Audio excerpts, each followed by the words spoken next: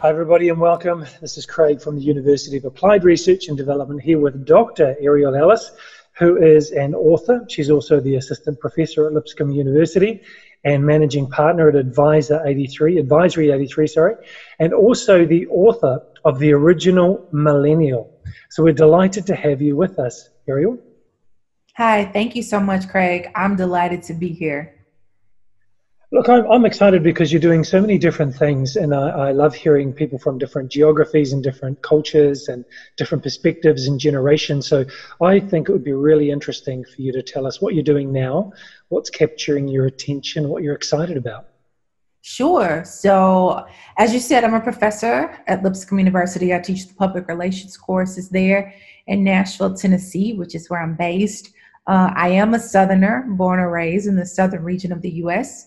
And so that brings along some, interesting perspectives as it relates to race and gender and things of that nature. And so it just so happens that as a communicator, I not only teach, but I also get a chance to teach what I do and do what I teach. I get a chance to consult in a variety of different areas. And so I'm really excited about not only teaching my students in this upcoming school year with the interruption, if you will, of this global pandemic that we're experiencing right now, but also have some really interesting challenges and opportunities to guide my clients through as a consultant in the space of diversity, equity, and inclusion, and really helping them also not only think about diversity, inclusion, and equity from a strategic lens, but also think about it from a place of education, training, learning, development, and things of that nature. So there are a variety of different challenges ahead of us, but there are some amazing, amazing opportunities and advantages for us ahead.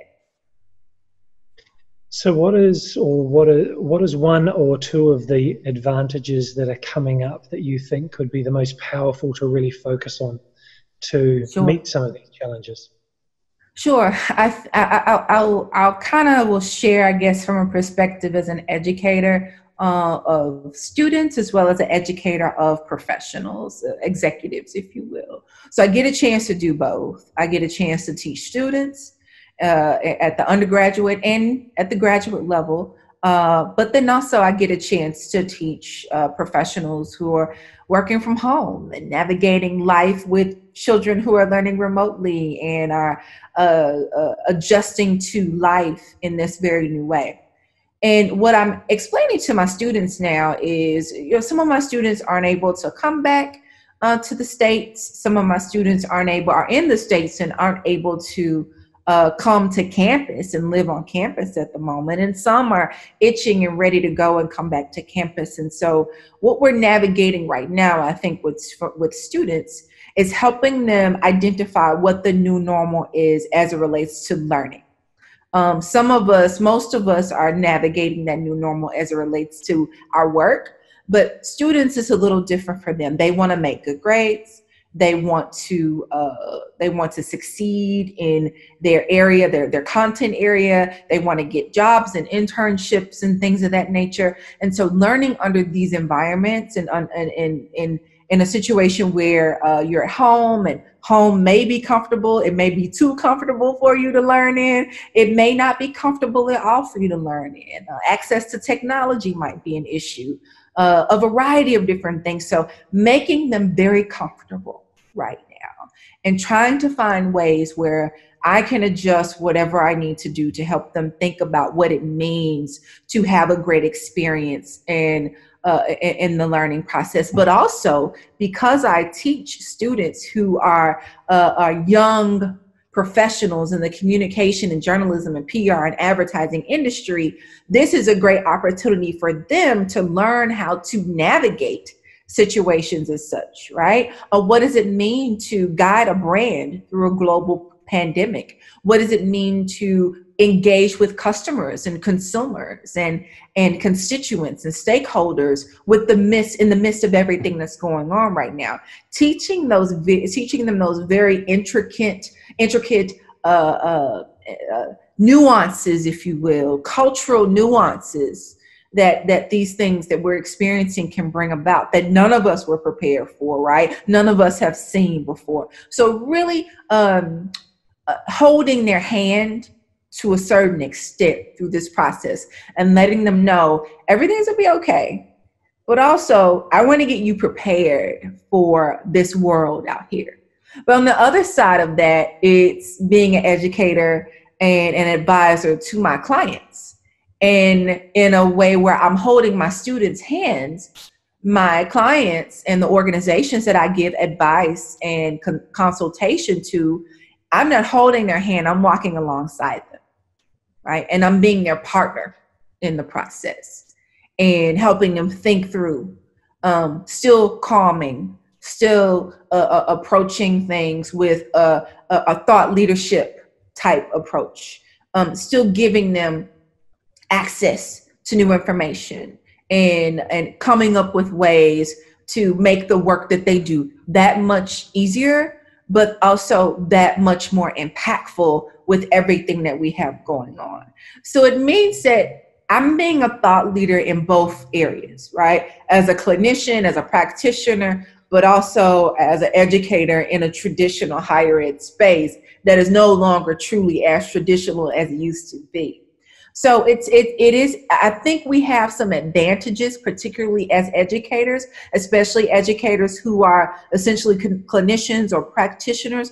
We have some advantages now. And I think those of us who not only teach in a traditional space, who teach the traditional student, but also teach in a corporate space, we have the responsibility, or we have the advantage of being hope dealers. We bring hope. We have to, right? Because people are seeking knowledge from us, right? So we're often having to bring hope to every situation that we're in, looking at all the factors, identifying all the facts, considering all the issues, but making sure that the people who are learning from us, knowing that we are the guardians of knowledge and they're seeking to glean from us, that we get to bring hope in this space. So that's what I look forward to. I would imagine it's challenging when you're working in academia and also with corporates that, as you've said, you are the hope bringer. And when you're giving out hope and giving out encouragement and meeting other people's needs, how do you fill up your tank?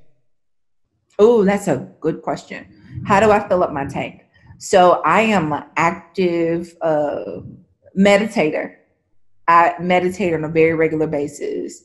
I go into kind of a spiritual space where I'm in a prayer mode on daily, and I'm searching for as much inspiration as possible. And I put that on a regular routine for myself. And I was doing that before we kind of moved into this global pandemic. And so it's just a natural transition for me to do more of it. And to be more intentional about it. So you realize that you do have to consistently fill your tank, and you realize that you also have to do a lot of self-care. Self-care is very, very critical, whether it's taking multiple breaks, whether it's taking naps when you need to, whether it's just kind of zoning out and reading, or even checking out to go to YouTube or go to Netflix. Checking in with family and friends on a regular basis, having quiet time. I think educators, we are, again, those guardians of knowledge, and people are looking to us for answers. They're looking to us for solutions. So it means that we have to really, really care for ourselves as much as possible. So I'm meditating, I'm writing, I have a podcast that I host. So I'm doing as much as I can to care for myself so that I can care for others. Speaking of your podcast, I was looking through episode 13 and episode 6. They were about self-sabotage and also dealing with difficult people and trying to maintain that mindset of excellence in those types of situations. So can you give us some of those strategies then when we can develop these self-sabotaging habits and behaviors? Give us some strategies and some thought processes to help us navigate that. Yeah. When self-sabotage is one of those things that we often do subconsciously. We don't always realize that we're sabotaging our success and even our livelihood. And so I think what's really important is you have to kind of do this daily process of reminding yourself of your value and your worth. because a lot of times that's where it comes from. We can talk ourselves out of being our best self. You know, we talk a lot about being your best self and bringing your best self to a space, but there's a lot of ways that we can perpetuate the negative self-talk. I mean, we're isolated. A lot of us we're socially isolated. We're socially distancing. We are not able to hug and touch one another like we generally are. We aren't able to visit family and friends as much as we used to. We're not able to go to conferences and go to coffee and shake hands and go to weddings and funerals. So that has shifted the way we do life. And we don't know when this is going to shift to the life that we use, back to the life that we used to know, right? So it means that self-sabotage can now be worse of a practice than it probably used to be before we got into this global pandemic situation. So when we think about self-sabotage, what we have to realize, again, we don't always know that we're doing it, but it's a clear reminder that something in how we see ourselves is off. There's something off with how I see myself. Is it external circumstances? Is it negative self-talk? Is it comparison? Is it FOMO? What is it? Is it too much social media? Is it too much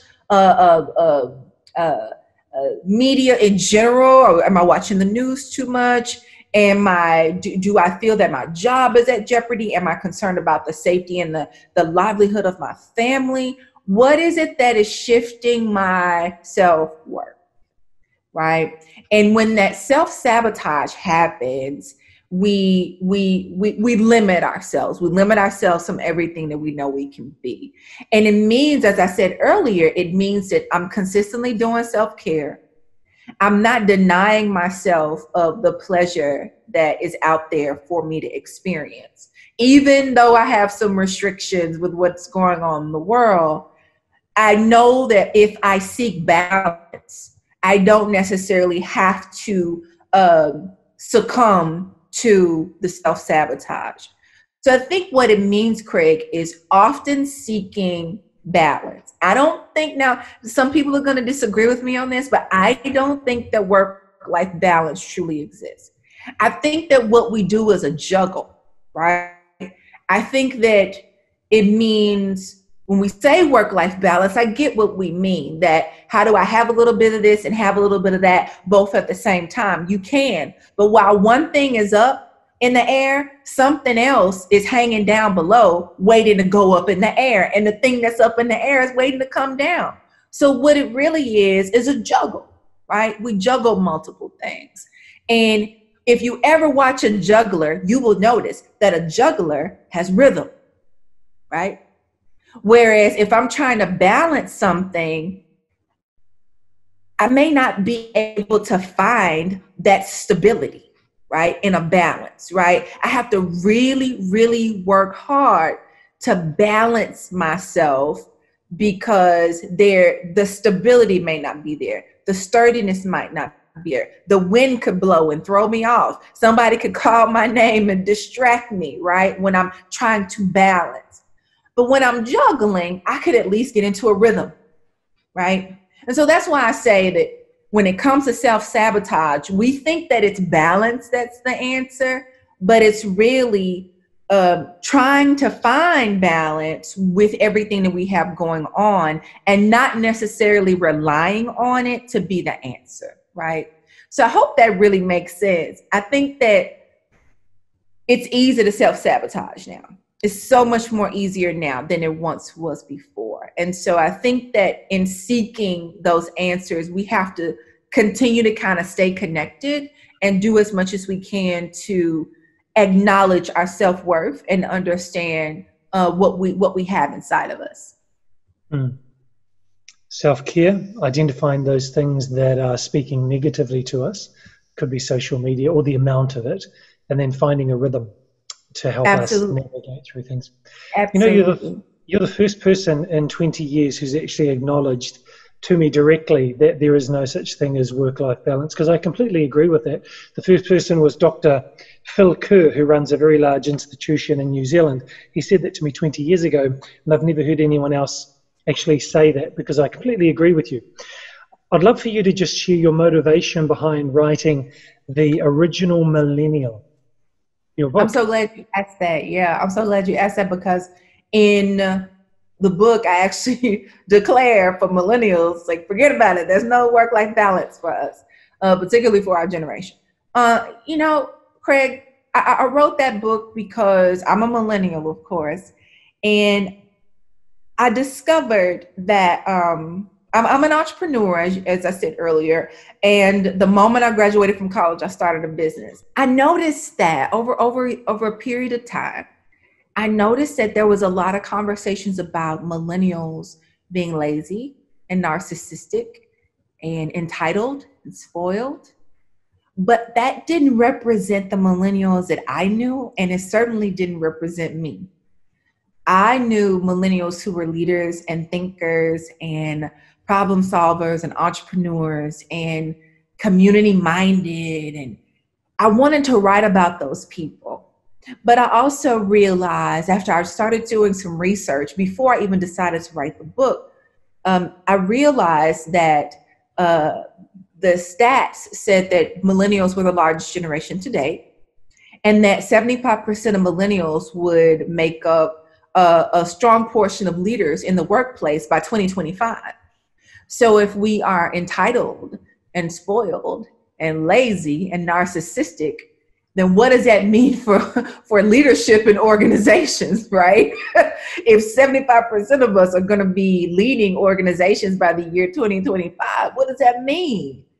So I thought that there was this interesting juxtaposition between those two thoughts. And as I started to dig into the research, I realized, Craig, that there was no voice. There was no conversation about millennial leadership. There was nothing giving millennials a blueprint on how to lead.